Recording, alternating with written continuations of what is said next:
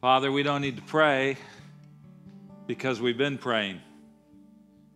And so we continue in the Spirit. We've given you a long list of things that we need, but for every one of our needs, it was matched up by one of your qualities. You are more than sufficient for whatever we are each lacking and hurting in tonight. So make your presence known to us in special ways. As you've done through the worship, now do through your word. In Jesus' name we pray. Amen. A little housekeeping for you. You should have received, as you came in tonight, 3 pages. The introduction got separated from session 1, so you should have page 1, and then page 2 and page 3. If you do not have those, wave your hands, and the ushers will ush one through you quickly. Look at this. There's like a whole rebellious row there. I don't know. They snuck in during the worship or something. Keep your hands up, Steve and Allie and a few of the rest of you. See if you can fix these people up. As we are working on that, we have some unfinished business from this morning. Where did Albert go? Okay, you were there, right?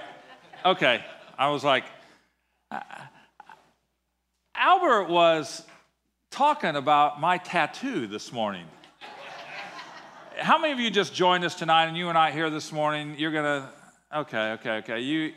You walk kind of in the middle of it. He made a comment, casual comment about tattoos. He was talking about some gang activity, some different things. And then all of a sudden, he really was.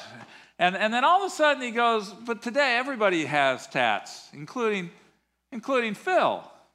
You know, big old walk through the Bible across my chest. My only question is, how in the world did you know that? We've never met before this week. I don't know how you happen to know that.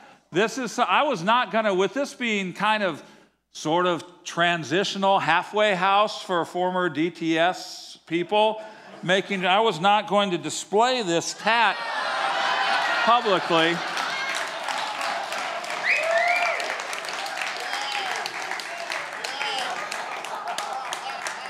Some are wondering, why would tattoo ink be necessary for my 6-pack? I asked my wife about that, and she says, hubby, she goes, when we got married 39 years ago, you had a 6-pack, but with inflation, it's now a full keg. And so, anyway, and, I guess in the interest of full disclosure, I should probably show you the one on my back as well. YMA, that's all you need to know. Anybody know what that stands for?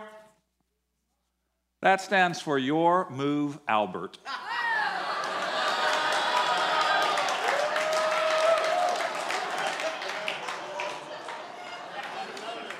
Okay, there we go.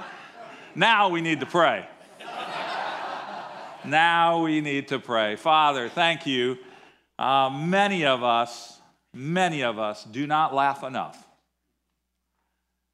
C.S. Lewis said, joy is the flag that flies over the Christian, indicating that their Lord is in residence. And Father, one of the surest signs that joy is alive in our hearts is when we laugh. And so, Father, help us to laugh more this week than we have laughed in a long time, some of us, so that we can also be just so serious with you at special times too. Father, thank you for this place. 113 years now, groups have been gathering like this, and it has not veered from its purpose. May that be true this week as well. In Jesus' name, amen. You know, the really scary part is that was my wife's idea. Oh, man. You think you know somebody after almost 4 decades, and then that happens. Welcome to what is going to be the next course from Walk Through the Bible. Part of my job as president is to create a new course each year that then gets pumped out through our 11 regions around the world. And I'm telling you, Mount Hermon has been a very big part of this process through the years. I think this is my 10th time being invited here to Mount Hermon. And this has become, in a lot of ways, a lab for us, especially with these courses that we call the Biblical Character Series. When I became president, we had a problem because I asked our global leaders, I said, what input would you have? What would you like? There's no sense us creating resources and going, now go distribute them. You ought to have a voice into that. And immediately they divided in two, and I knew why my predecessors, Bruce Wilkinson and Chip Ingram, hadn't asked them very often. Because immediately it was a 50-50 split, and I went, great, I'm going to do so well as the new president of Walk Through the Bible. And half of them said, we want tools that can take people to maturity in Christ, even if they just barely know him, that would grow them. Discipleship resources. And I said, great, how many of you like that? Well, okay. And then I said, everybody, is that what you're looking for? And the other half said, yeah, kind of. But we have opportunities to work with leaders all the time, leaders not just in the churches. When we launched our course on Joseph in the Philippines, there were 9 military generals in attendance out of the 6,000 people who were there. And they said, can we not get this into the Filipino military? We're growing leaders. This is a story of David. This shows us how to develop leaders. We're all about character. The police, or the new mayor in Juarez, Mexico a few years ago, got rid of the entire police department, at least the upper ranking officials, because too many of them had sold their souls to the cartels. And our director in Mexico became friends, and all he wanted to do was pray for him. But after a while, the mayor says, don't you have something that can grow the character of our police officers, even if they're not Jesus people like you? And our guy said, yeah, we can. So that half says we need leadership development resources. And what we found is when we take a man or woman in Scripture and we open up their life, it's both a discipleship resource and a leadership development resource. And so right here at Mount Hermon, you helped us create Crucible, the choices that change your life forever. That was on the life of David. You helped us create Detour, finding purpose when life doesn't make sense. That was on the life of Old Testament Joseph. Chosen, when God calls your name, is about Mary, the mother of Jesus. So many churches this Christmas are going to use this all through December. It's so exciting, the doors God is opening up for that one. Revolution. Some of you at Dallas Week, you heard part of this last year, how millennials can change the world and what they need from the rest of us. Looks at King Josiah's life. And now the brand new one that I taught 1 week last summer, a different week that I was here, called Chiseled, Becoming the Masterpiece God Created You to Be, on the life of Simon Peter. This week, you get handouts because this isn't ready for prime time yet, which means it can still be beat up and improved in a lot of ways. This course is called Refuge, Finding Home in a World of Change. It does not say refugee, it says refuge. Jewish tradition ascribes the book of Ruth, because that's what we're going to be working through this week. It describes the book of Ruth most likely written by Samuel. Christian scholars agree that's a pretty logical guess.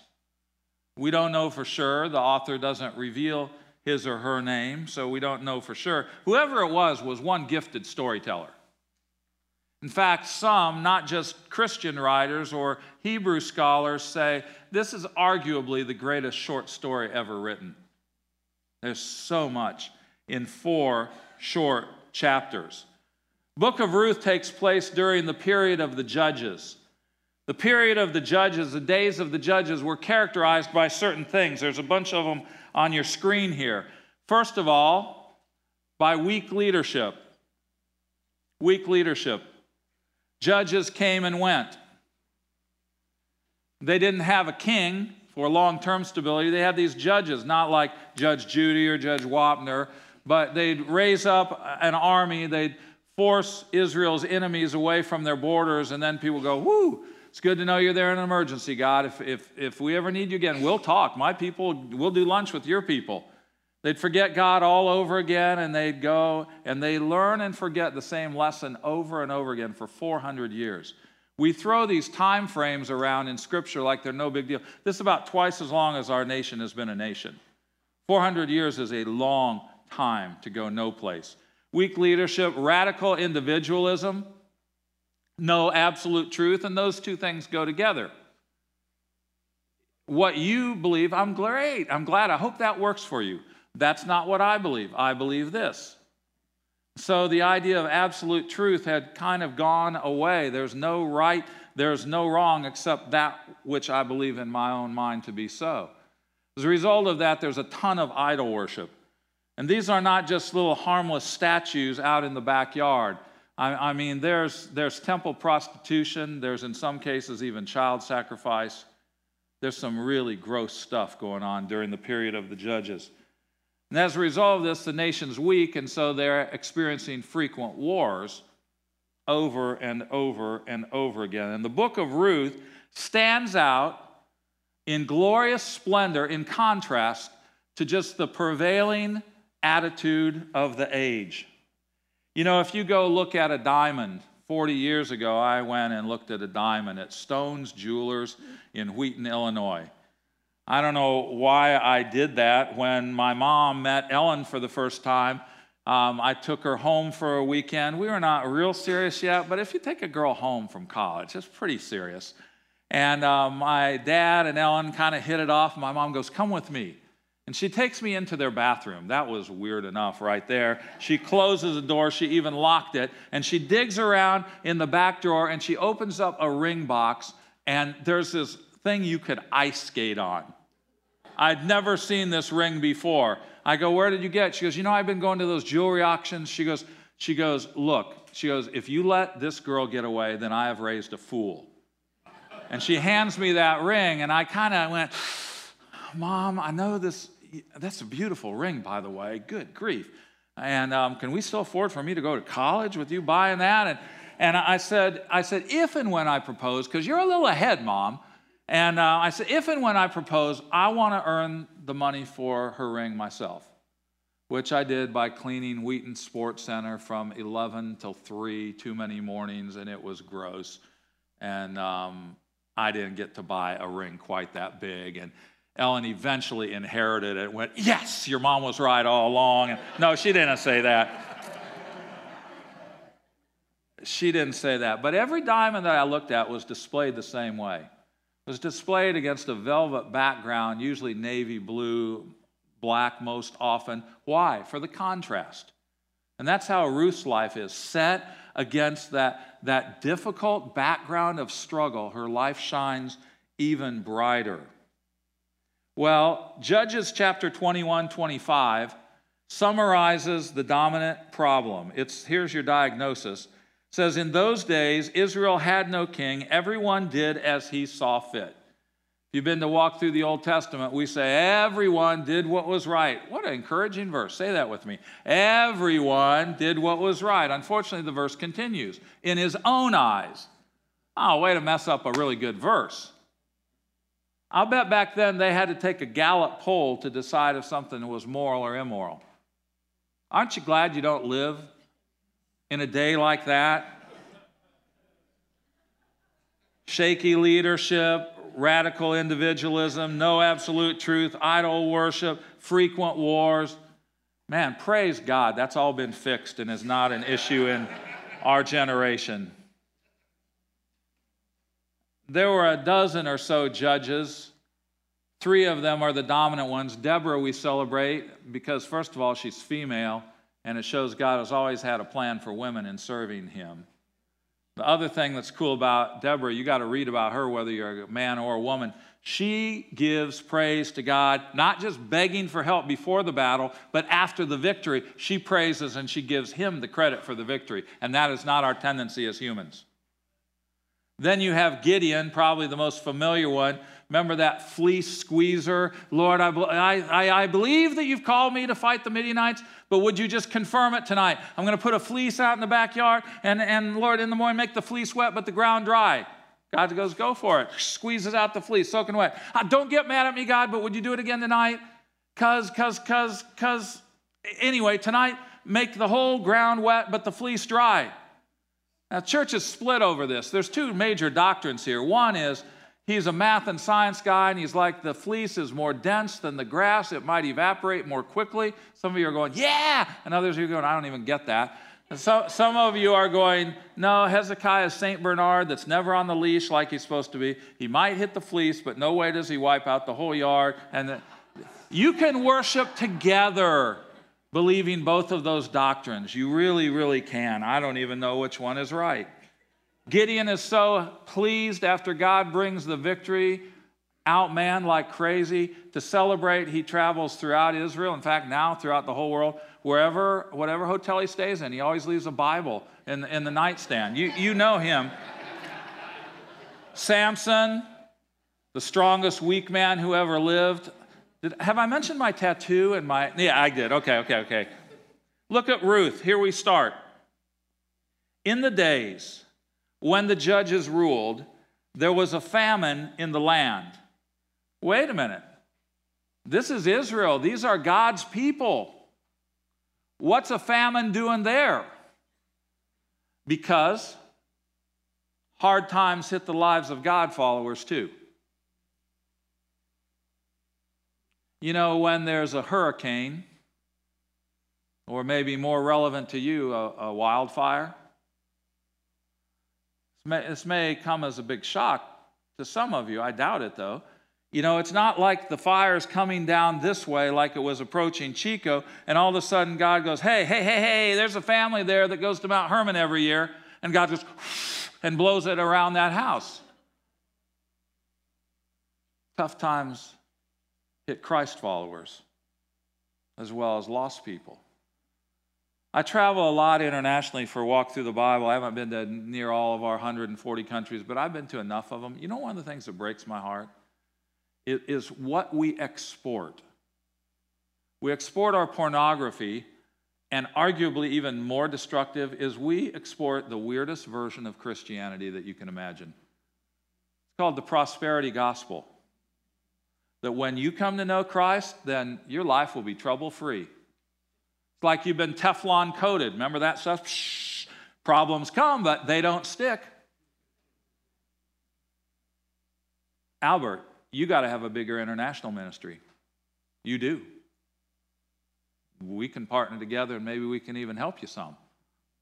We need good, strong Bible teaching around the world. Because I'll sit, and sometimes I'm getting ready to go speak someplace, and they'll turn on the TV, and I'm not going to throw anybody under the bus by using their name, but you know the names. Big names. What happens when then you hit a hard time in your life? There's only two choices. If that's the gospel you believe, there's only two choices. You don't have enough faith, which is why you're struggling, or maybe somebody sold you a bill of goods in the first place, and God isn't really who he claimed to be. And he's not capable of doing the things that you were told God was capable of. Either one of those is a really lousy situation. I'm telling you something. If you can't teach it to a single mom in Haiti, don't teach it to some of the wealthiest, happiest, comfortable people that you know who go to Carmel Bible Church or live in Silicon Valley. It's got to pass the single mom in Haiti test, or it's not the real Word of God. That's free. That's not even in here. I'm just a little fired up about that one. The days when the judges ruled, there was a famine in the land, and a man from Bethlehem, now that's ironic. Great writers always use irony. Bethlehem means house of bread. Of all the places a famine shouldn't hit, it's there. It's in Judah. Together with his wife and 2 sons, they went to live for a while. This is short term. This is just to survive. They're forced to migrate in the country of Moab. Moab is across the Jordan River.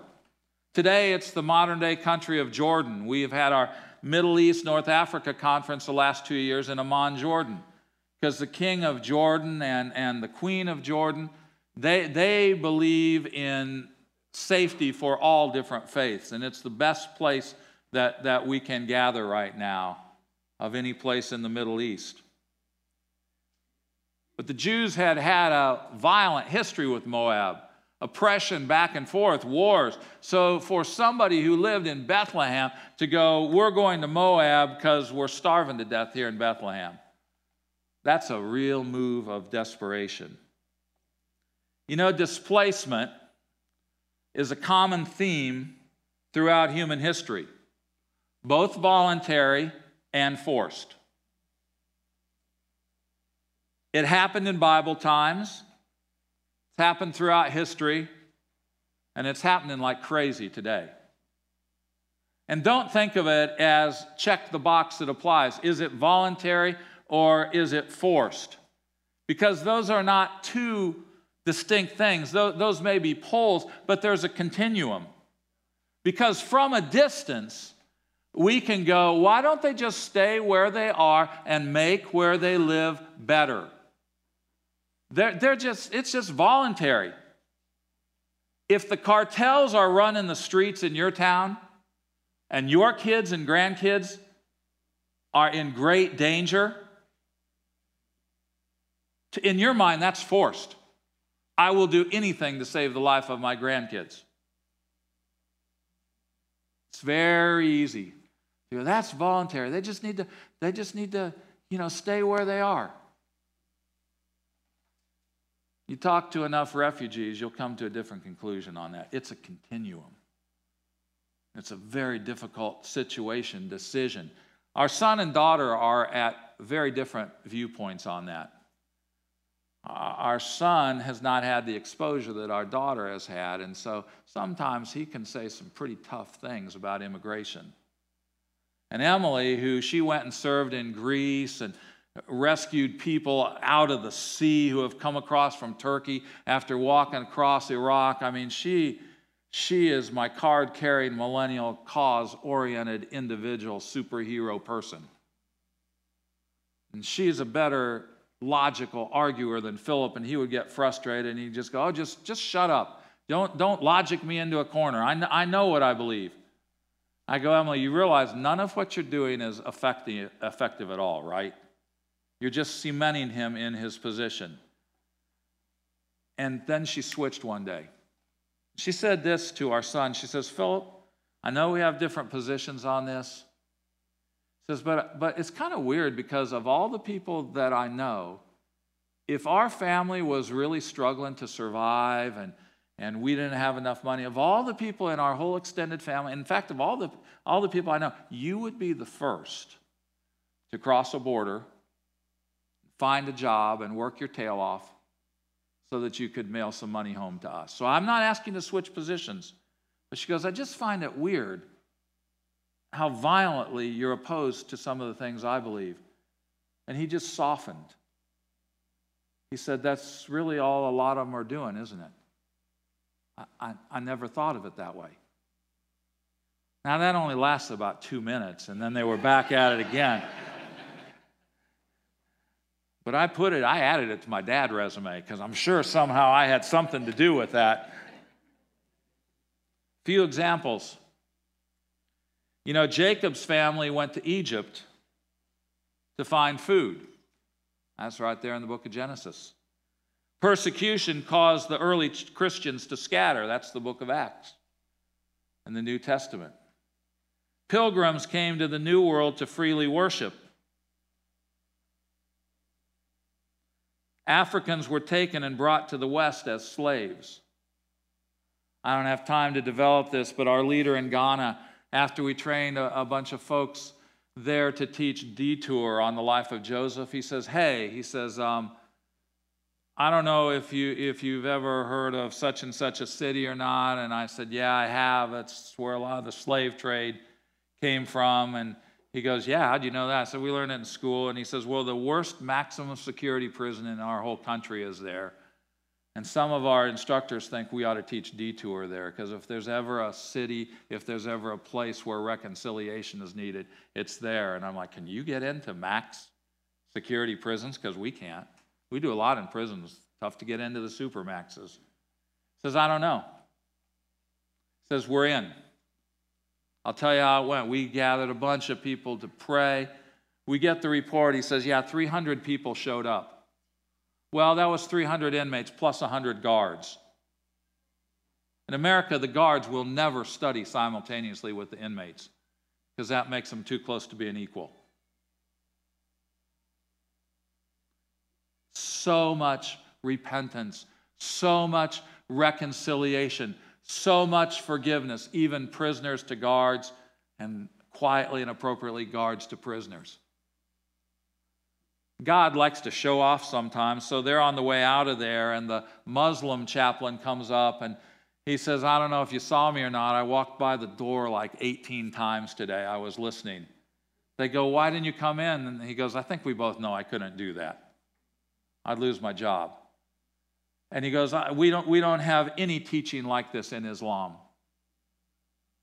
Because we do believe there was a guy named Joseph, but we haven't developed the lessons from his life. You have a bunch of leftover workbooks. You had some PowerPoint. Is there any way you would let me teach this in the Muslim chapels here in the prison? Our guy over there, he goes, I should have called you. I'm not sure if I did the right thing. And he goes, I asked him, are you sure you're not going to try to show the superiority of the Koran over the Bible? You're going to treat this stuff fairly? He goes, yeah, we have a high view of the Bible. I said, what'd you do? He says, I gave him the stuff. And he goes, I can pay. And he says, I told them they're on sale today. They will cost you one hug. Sometimes God just shows off. Potato famine drove the Irish to America and other places.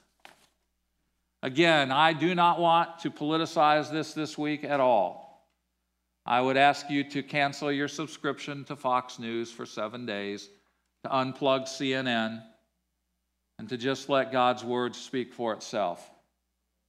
Because you don't need to change political affiliations for us to become more biblical. Stalin exiled dissidents to Siberia. In fact, our director over in the former Soviet Union was raised in Siberia after his parents were exiled. ISIS is forcing Syrians and Iraqis to flee for their lives. Conflict and poverty are driving Africans out of Africa into Europe and beyond.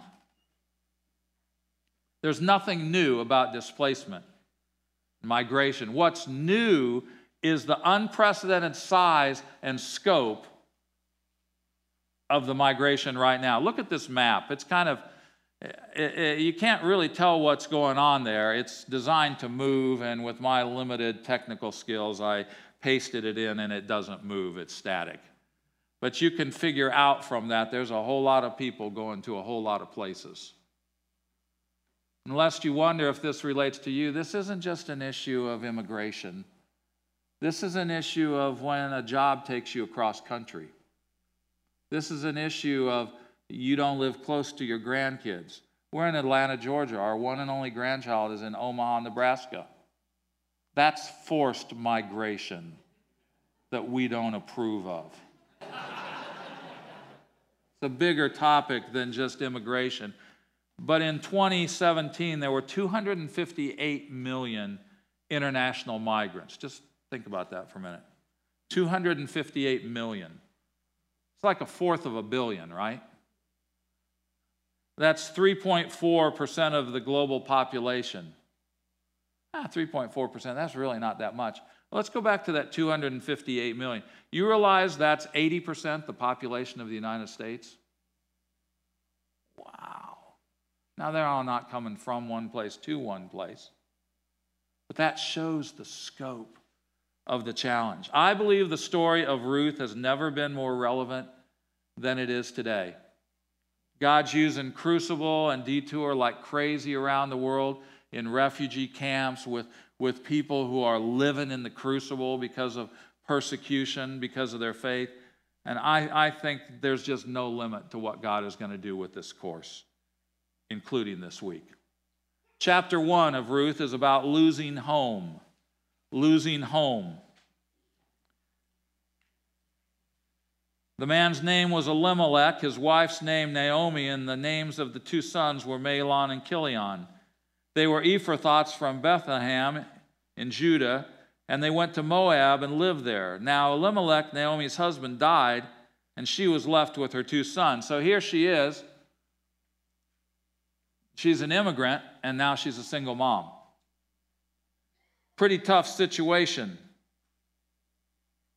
Mahlon and Chilion, verse 4, both marry Moabite women, one named Orpah and the other Ruth, after they had lived there about 10 years, so this famine is stretching out. Both Mahlon and Chilion also died. Are you kidding me? And Naomi was left without her two sons or her husband. There's their family tree. You got Elimelech and Naomi, two sons, Mahlon and Chilion. They both get married, and then look what happens. Elimelech dies, Chilion dies, and Mahlon dies. She's now lost her husband and both sons. Widows and foreigners, especially back in Bible time, have few rights. Even a lot of times, there's a lot of places where we have ministry in Africa today, and sometimes the laws are on the books, they're just not enforced. If a husband dies, all the laws say that his widow keeps the land. And yet in many places in Africa, that's not what happens. That land is taken by the brothers of the husband, or even sometimes just other random villagers. International Justice Mission is confronting that, and they're doing a really good job of it. But it's hard to change a culture. Widows, foreigners are socially, economically, and physically vulnerable. How long can this go on? Verse 6. When she, that's Naomi, heard in Moab that the Lord had come to the aid of his people by providing food for them. Now we got to double click on this a minute. Notice the wording. Who caused the crops to grow again? According to that, what's it say? God. Who caused the crops to stop growing then? God. That's her worldview. Let's give her some bonus points because she believes in God's sovereignty. God is in control. And that's good. Naomi and her daughter-in-law is prepared to return from home. It's good to believe that God is in control, but her mind is going to take a jump of logic in a minute. That some of our minds have taken good doctrine and have twisted it with some wrong application. You'll see it in a minute. With her two daughters-in-law, she left the place where she had been living and set out on the road that would take them back to the land of Judah. And after the famine ended, by the way, why do we use fill in the blanks? They're kind of insulting. Because of the 10 or 20,000 people around the world who will teach this, this is our way of keeping control. Because crowds worldwide are the same. If you leave a blank empty, they will mutiny.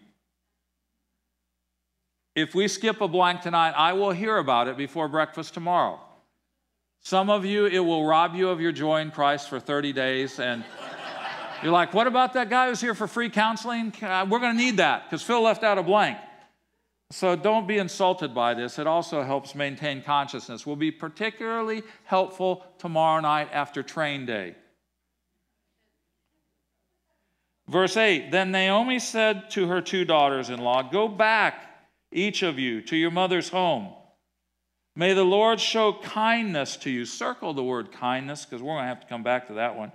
As you have shown to your dead and to me, may the Lord grant that each of you shall find rest in the home of another husband. Then she kissed them and they wept aloud. She's like, you're young. You're young. I'm going back to my home. It's not your home. Stay here. You're young. God will provide you with another husband. You'll have a chance to have kids. You're not obligated to go with me. It's a pretty logical case she presents, isn't it? And look what she says. May the Lord show kindness to you, and that may be about the best translation if you have to pick a single word. It's a Hebrew word, hesed, H-E-S-E-D. I used to say hesed, but then I went to seminary, and now I say chesed.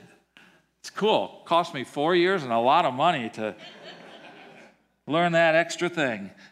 I learned a little more than that there. Kindness. It's a Hebrew word. It's used 3 times in the book of Ruth, all significant. It's used 248 times in the Bible. It's a big word. It does mean kindness. It can be translated mercy. Sometimes loving kindness. Loyal love. It's almost always used to describe God himself. It's a window into his character. I think perhaps the single best translation would be to say covenant-keeping love. It's a God who always finishes what he starts. It's a God who always keeps his promises. The crazy thing is this is the God of Israel. That's how he was viewed. And this woman, Naomi, is praying. She's asking her God to extend the benefits of being in a covenant with him to a Moabite. A couple of them. That's groundbreaking. Not really. Because clear back in Genesis, God said to Abraham, I'm going to bless you. Yes, I'm going to give you a land. Yes, Abraham and Sarah, descendants. But ultimately, through one of your descendants, the promised Messiah, I will bless every nation, every people group on the planet. Early Christians struggled with it. That's why you had the vision with all the non-kosher animals put down before Peter's eyes. So he'd go meet with Cornelius. Cornelius, the pagan, it took him one vision. It took 3 times for the Christ follower to get it. Don't you dare, especially when it comes to people, don't you dare call any group of people, whether that's a nation, whether that's a people group, whether it's a socioeconomic level, whether it's a lifestyle, whether there's gender issues involved and all sorts of stuff that freaks me out. God says, don't you dare call that person unclean, because they are not outside the scope of my love.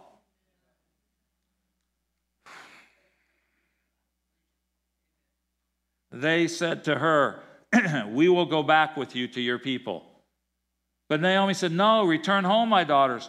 Why would you come with me? Am I going to have more sons? Rhetorical question, implied answer. No, that's probably not possible biologically. They would then become your husbands. Return home, my daughters. I am too old to have another husband. Even if I thought there was still hope for me, even if I had a husband tonight and then gave birth to sons, would you wait until they grew up? Well, it's hard to argue with Naomi's logic. Would you remain unmarried for them? No, my daughters, it is more bitter for me than for you, because the Lord's hand has gone out against me. Here's the problem. It's great to believe God is in control. He is sovereign. He controls the crops. He controls the weather cycles. Ultimately, he does. But she's taken that and she's made a leap of logic that's landed her in a very unhealthy place of wrong thinking. I'm suffering. That must mean God's displeased with me. He's obviously judging me. He's disciplining me for something. I don't even know what it is. But that's obvious because I'm suffering. God must be ticked at me. You've read this in the Bible elsewhere. Remember Job's friends? Every time he lost something new. Yeah, there it is.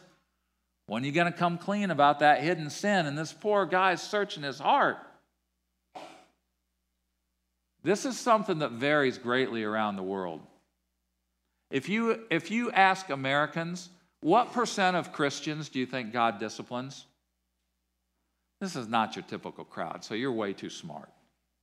Most common answer I get is probably 10%.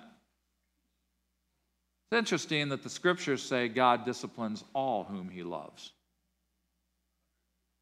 100%. When our son was playing a lot of travel baseball, we'd go. I loved the games. I hated the meals afterward. shooting the straws, throwing stuff at each other, and it's like, oh my goodness. And so I'd call Philip down, and sometimes I'd take him outside, and we'd talk. He'd go, Dad, I'm not even the worst one. I know, but you're the only one who's my son. And then he got so sick of it, he'd go, I know, and it's a bummer that I have a dad who loves me more than those dads love their sons, and on and on and on and on. I'm like, where have you heard that before? He's like, only a million times. It's one of the proofs that he loves us, isn't it? Most American believers don't believe that. You go other places in the world, every difficult trial means God's upset and it's God's discipline. Truth of the matter is there's 3 causes of suffering that I know of. Sometimes it is discipline. Sometimes it's a trial not caused by sin, but because God wants to make us stronger. Okay, it's not Ford testing a Toyota, trying to prove that it will break. It's Toyota running more rigorous tests on a Toyota to prove that it won't break and make it stronger. So yeah, sometimes there's discipline. Sometimes it's just he's growing us through trials. And then sometimes, can we please just acknowledge, we live in a fallen planet and messed up things happen because of the general results of sin overall. And that's why he didn't target a specific house with the fire. That's just a natural disaster, we say. But Naomi doesn't understand that. At this point, they wept again. Orpah kissed her mother-in-law goodbye, but Ruth clung to her. Look, said Naomi, your sister-in-law is going back to her people and her gods. Go back with her. Naomi believes she has nothing to offer her daughters-in-law, urges Orpah and Ruth to stay in Moab and remarry. Orpah makes this reasonable decision and returns home. Please notice there's no hint of condemnation for her doing this. It's a pretty logical thinking decision she makes.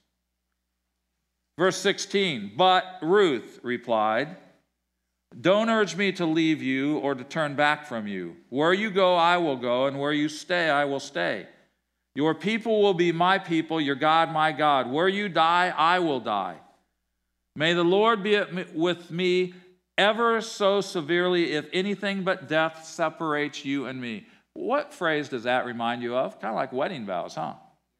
She makes a wedding vow quality commitment. This is a supernatural book. This is about her love for God. That's supernatural. It's about her love for her mother-in-law, so it's really a miraculous book, okay? And most of all, it's about God's love for Naomi, a native-born covenant woman, and a Moabite. We'll discover that all week. When Naomi realized that Ruth was determined to go with her, she stopped urging her. Ruth makes the life-changing decision to stay with Naomi. Ruth tells Naomi, your home will be my home, your people will be my people, your God will be my God, and your future will be my future. This used to be a big wedding song. Anybody have that song at their wedding? Thy people shall be my people. I'll stop when you raise your hand. Anybody? My sister had it at hers. I remember that because they put my size 16 feet on little tiny steps about half the size of this, and I fainted halfway through the ceremony. Went straight back. Thankfully, I was not the last one in line. I came to in a side room. I'm on my back. My father's looking over. He says, I don't believe this. He said, I looked at him and said, when did you get here? Like I was in heaven. I don't believe that. I think he embellished that. He's the only one in our family who ever embellishes anything, by the way. The song going on that right then was Ruth's song to Naomi. Stuck in my memory because of that. So the two women went on until they came to Bethlehem. When they arrived in Bethlehem, the whole town, notice it doesn't say city, it says town. Because that's going to be really significant in the story. Maybe a couple thousand people, no more, during this time in history. How many of you live in a town of 5,000 or less? Raise your hands. All right. You will understand the nuances of that as we go on. she says, she was stirred because of that, and the woman exclaimed, "Can this be Naomi?" She says, "Don't call me Naomi," she told them. "Call me Mara, because the Almighty has made my life bitter." Again, God did this to me. She's got some things to learn. "I went away full, but the Lord has brought me back empty. Why call me Naomi? The Lord has afflicted me. The Almighty has brought misfortune on me." Can't you imagine the women that see going, she's just a little bit bitter. Have you noticed? She's like, exactly, I know. Don't talk about me behind my back. Call me bitter. You don't know the half of it. So Naomi returned from Moab, accompanied by Ruth, the Moabitess, her daughter-in-law, arriving in Bethlehem as the barley harvest was beginning. There's nothing like harvest time. Finally, a good crop after years of famine. Naomi is surrounded by all God's bounty, but she doesn't think any of it is her portion. Naomi explains why she's changed. "I used to be pleasant, now call me bitter. I was full, now I'm empty." She doesn't say it, but I used to trust God, and now I'm doubting him. Naomi is having a crisis of faith. You know, in a room this size and with the average age that's here, there's a bunch of us in this room that have had a crisis of faith. There's probably some right now in the middle of a crisis of faith. Might be a child or grandchild who's far from the Lord right now, and you brought them here summer after summer. And it's making you ask really big questions about how true is it all if it means so little to those you love so much. Some of you had your career all lined out, and then your company was bought out by a multinational conglomerate, and you found out you were what they call redundant. I never knew I was redundant before. "We're not firing you, we're just laying you off." Oh, that's so much better when it comes to spending money at the grocery store. Disillusioned because of a fight in your church or a Christian leader who fell morally. There's three different responses to loss. Naomi is disappointed with God. And that's going to be a big theme through the book, is how God meets her in that disappointment. Orpah clings to the familiar, and a lot of us with my personality, that's our tendency. Ruth takes this risky step of faith. Will you please recognize that the scripture doesn't condemn any of these three women? If God doesn't condemn Naomi's struggle, then how about we get off of people's case and get on their team when they hit hard times? You've heard it before, we Christians shoot our wounded. Not a good plan. There's a quote in here by a guy named Earl Grollman. He's in his mid-90s now. He's one of the foremost experts on grief, and he says, "Grief is not a disorder, a disease, or a sign of weakness. It is an emotional, physical, and spiritual necessity. It is the price you pay for love. The only cure for grief is to grieve." We're going to leave her right there because that's where she is right now. But don't think by the end of the week God's got her in that same place. Pray with me. Father, thank you. Thank you for what is really just the first movement of a 4-part story tonight. Thank you for the multitude of lessons we've already seen into your character. Thank you for the way, I can just feel it, Lord, in this room, you are beginning to soften our hearts to others who need the love of Jesus. Father, use this teaching in a way that we could never plan. Knit it together with what Albert's sharing, and just use this week to draw our hearts more in sync with your heartbeat. In the awesome name of Jesus Christ we pray. Amen. Thank you, friends.